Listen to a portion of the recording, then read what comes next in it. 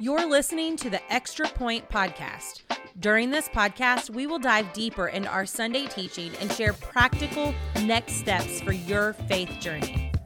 Now, let's kick off the Extra Point. Well, hello. Welcome to the Extra Point. I am Cheryl Ross, the Next Steps in Discipleship pastor here, and I am with our lead pastor, Scott Beha. And in this week's episode, we're going to dive deeper into your teaching from Sunday, Scott, in our series Out of Bounds. You shared this past week from a text where Jesus is kind of just letting the Pharisees have it. He's really laying into them, calling them out for being hypocrites. And the advice that he gives to help correct this behavior that you shared with us was really awesome. You said, that religious people have a bad habit of being focused on the wrong thing, or better said, neglecting very important things. Do you care to share a little bit more about this idea and how we can see this happen in our lives as well? Yeah, and I think I even, on some level, misspoke because I actually don't think it's even just a religious person issue. I think it's like a people issue in general that whatever, I think we're just hardwired to try to find loopholes and try to find the easy way out of things, but while still not wanting to feel bad or feel any tension. And so that's kind of what this is all focused on. So yeah, the religious leaders of the first century were really bad at this because they would fool themselves into thinking that everything was right between them and God because of some level of adherence to the law, while neglecting large swaths of it. And to them, it didn't matter because they were being faithful in certain areas. And in fact, they even felt justified in it. And so we've been going back to this idea from the Good Samaritan story that we shared last week over and over. Like, we've always demonized the two temple workers that walked by on the other side of the road. And on one level, we probably should. It's a very uncaring, unloving thing to do. But they honestly just thought they were being obedient to their religion. They thought actually that by neglecting that guy on the side of the road that they were pleasing to God, which is such a diabolical trick of our spiritual enemy to get us to do wrong and yet not feel as if we've done anything wrong whatsoever. And so I will probably change my statement that I made Sunday. It's not just a religious issue. This is just like a people issue. If there's a shortcut to be found, we'll probably find it. If there's a way around it, then let's try to, whatever we have to do to not feel uncomfortable, but also the easiest route possible, I think is always the human way for some reason. And so, yeah, we have a tendency to get focused on the wrong thing. And we don't mind being focused on the wrong thing as long as we're focused on enough of other things that make us feel good. Right. Yeah. Love that. I totally agree. So how can we try to safeguard ourselves from becoming like this, like the Pharisees even, who, you said that they were all for show, all about appearance and that kind of thing. So how can we safeguard ourselves to help us to focus on the right things? Well, I think the big thing here is that the Pharisees, it wasn't that they were wrong in the adherence to what they were doing. That's not where the issue actually was. We safeguard ourselves by doing what the Pharisees neglected to do, which is to be humble about their present situation. So what the Pharisees were doing was they were adhering to portions of the law and neglecting large parts of it, which is the same thing that all religious people do, and all other people, to be honest. On some level, we all do this. But for the Pharisees and the religious leaders of the first century, they then, because of the small bit of obedience, felt as if they were more righteous than they were, so they had an inflated view of themselves, and that pride and arrogance led to them, as Jesus was talking about in Matthew 23, what we were reading this past week, they would put these loads on other people that they themselves couldn't even carry. And so the issue is not this like hypocrisy that is present within all of us.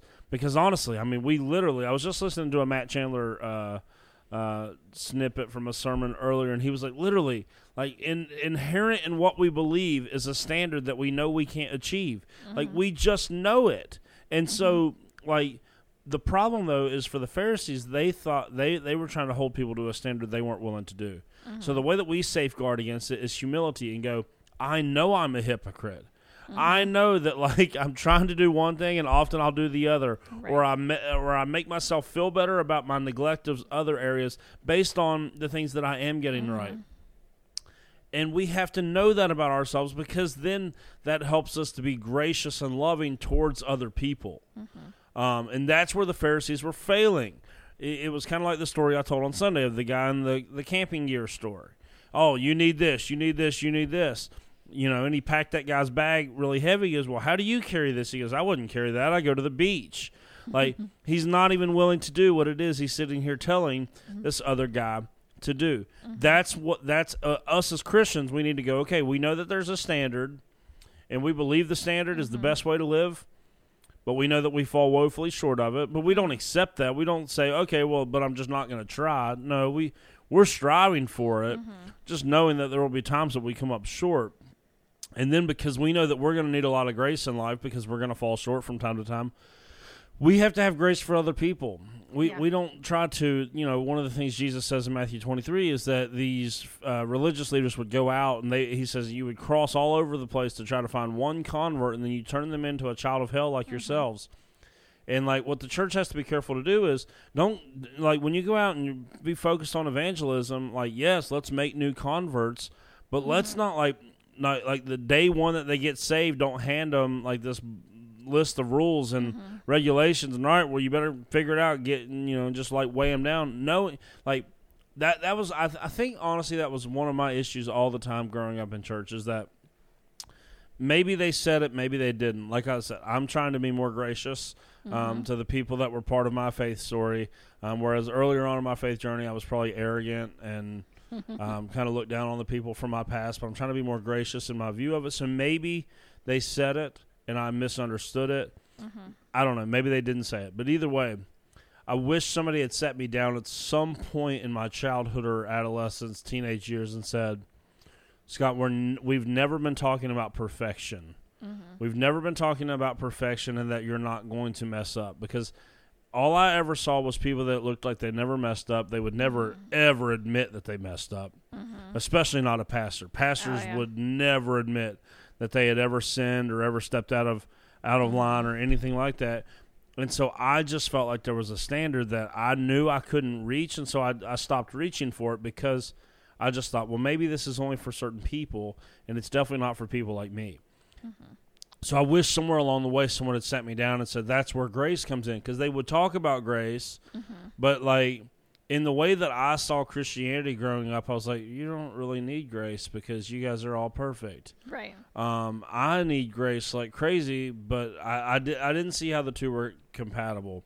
So I think we safeguard ourselves against becoming, the modern day religious leaders by humility and understanding I'm going to need a lot of grace to make it through life, and so I have to be willing to give a lot of grace to others as well. Yeah.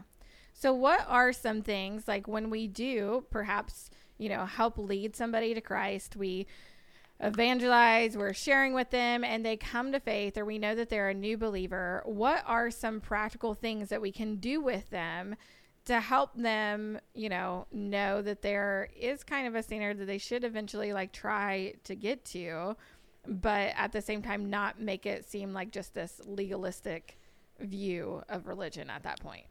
I think what we need to do in the church with new believers and new converts is help them fall in love with Jesus.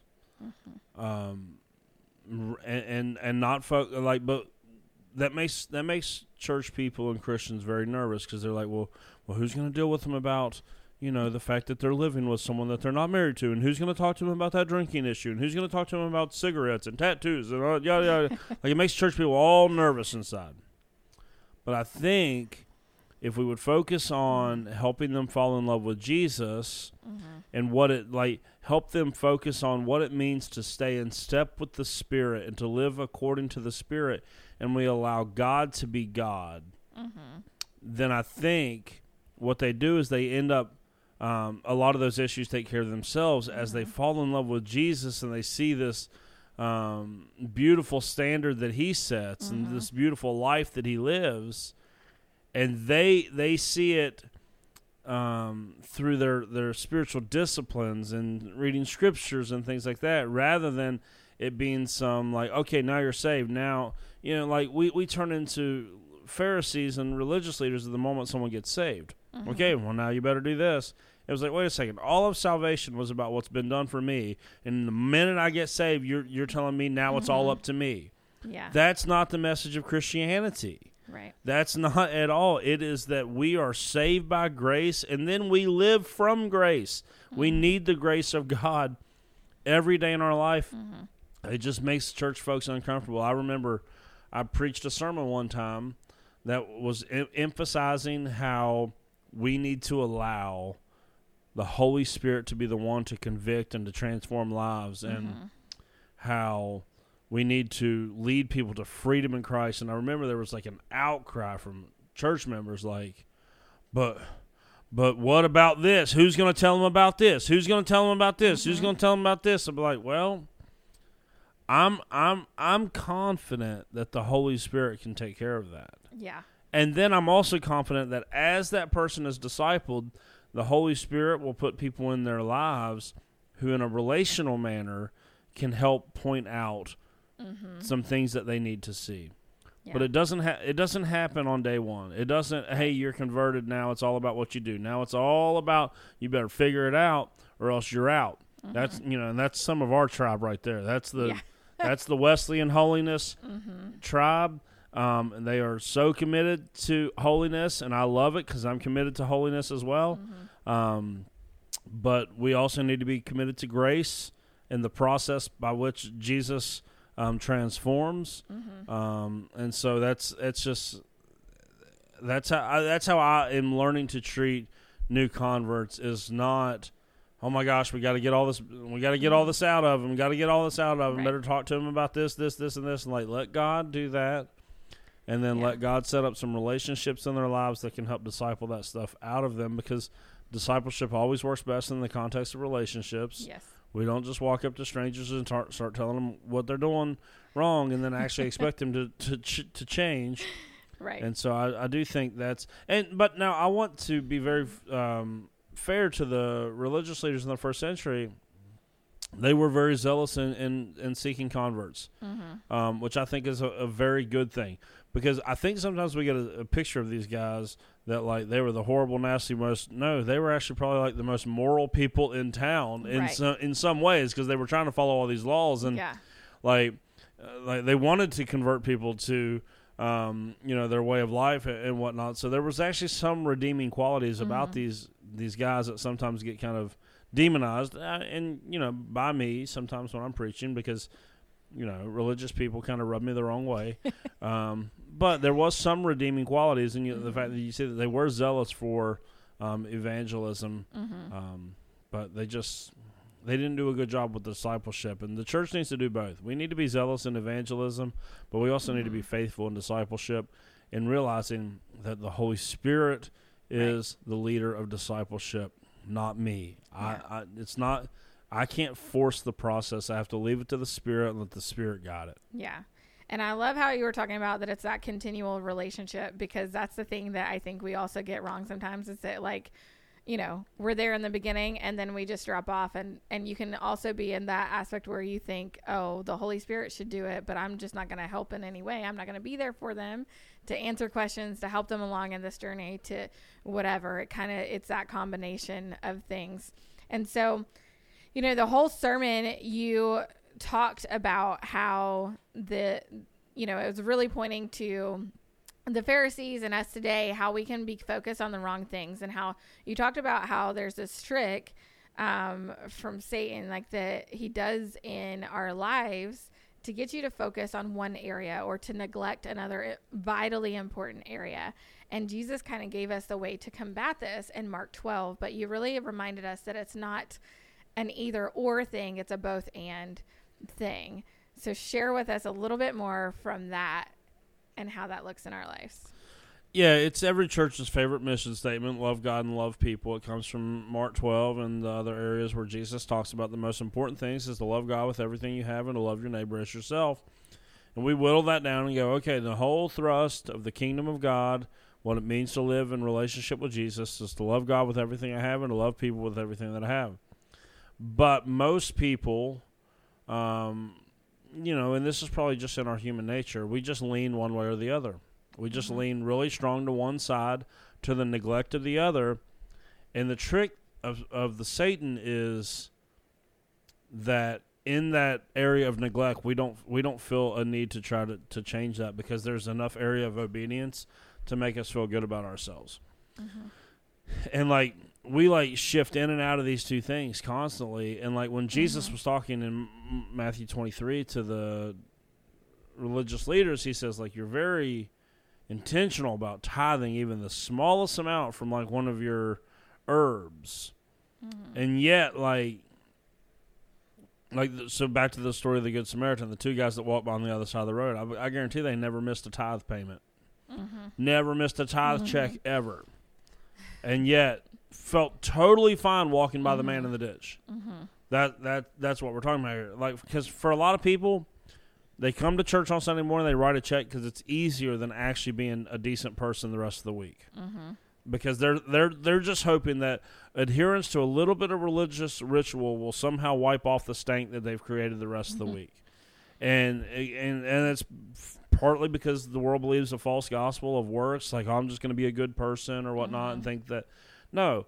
The truth is, we think that writing a check is easier than being a person of compassion, and so we'll write the check, and then we don't care to go and just act a fool out in the community. And trust me, if you feel like I'm being hard on you, I'm talking to myself, man. I can't tell you the amount of times I've gone to church, preached 2 sermons, and then by 2 hours later in a different scenario, being ready to just kill somebody, just ready to let somebody have it. Mm-hmm. But here's and I don't put myself up on a pedestal on this.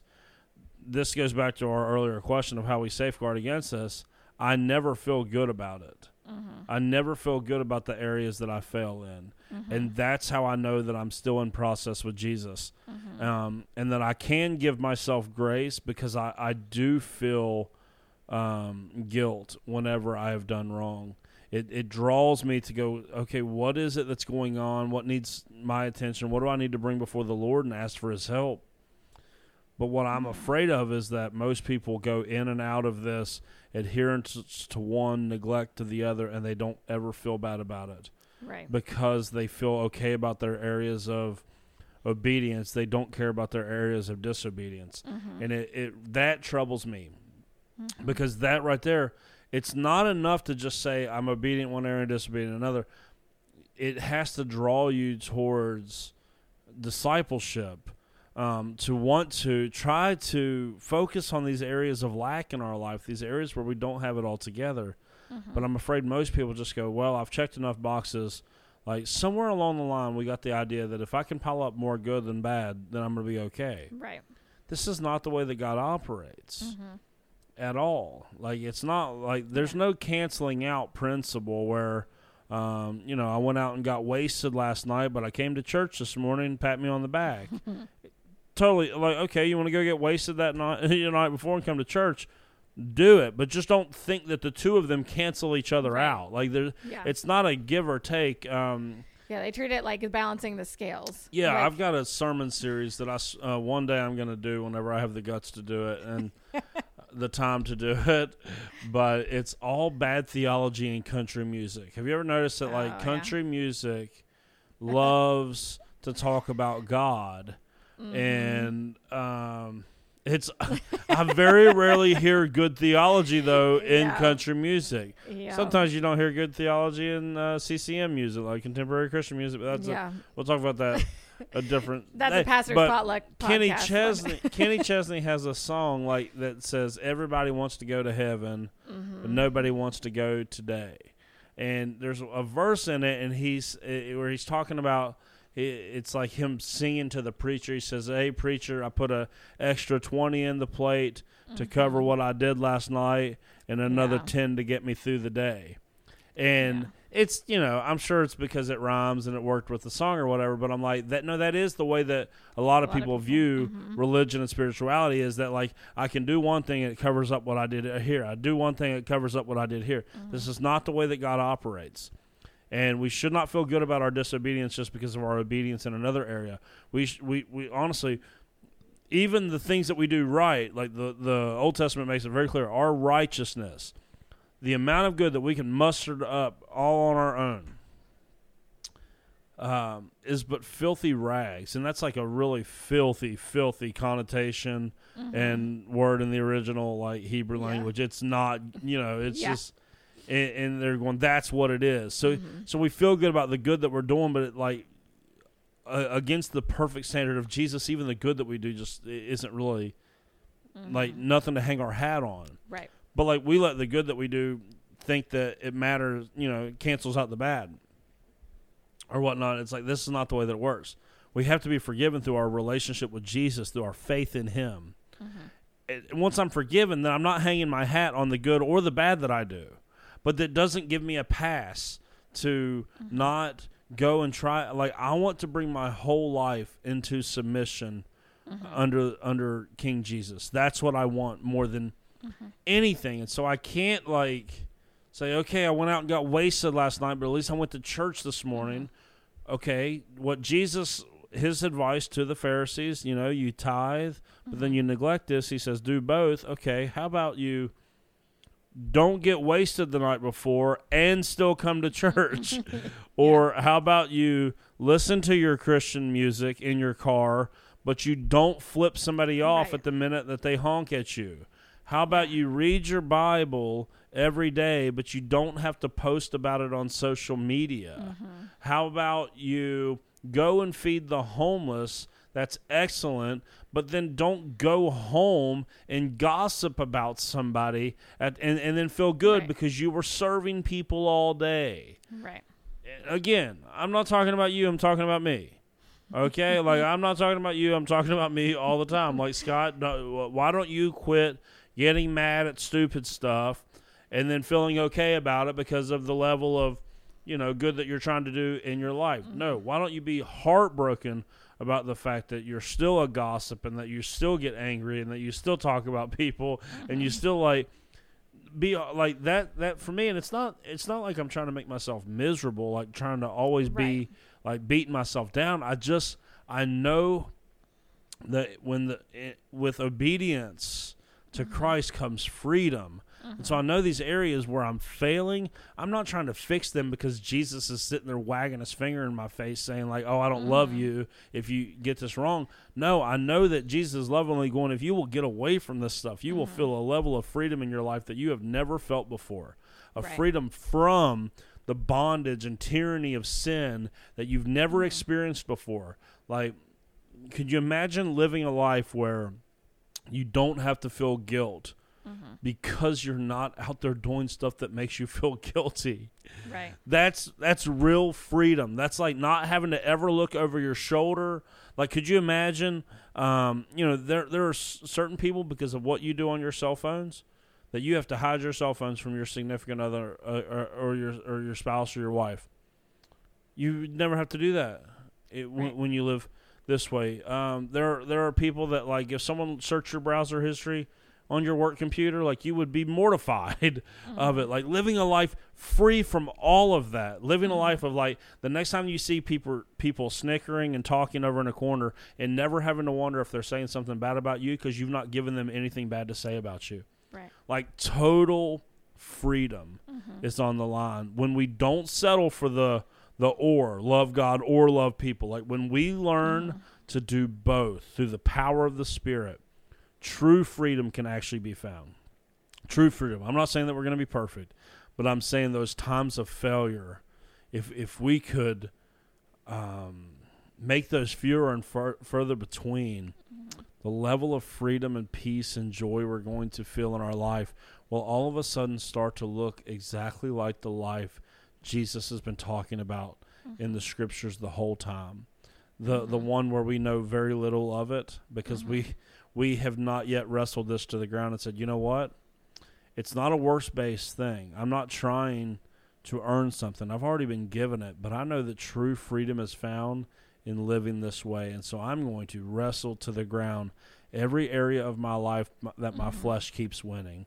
I'm going to wage war with everything in me that is drawing me away from that freedom in Christ until I can finally experience it. And it will be the battle of a lifetime. But when we're free, it will be so worth it. Absolutely. So good. So we're excited for next week is our final week of our series Out of Bounds. So make sure that you join us again next week for some more practical next steps for your faith journey.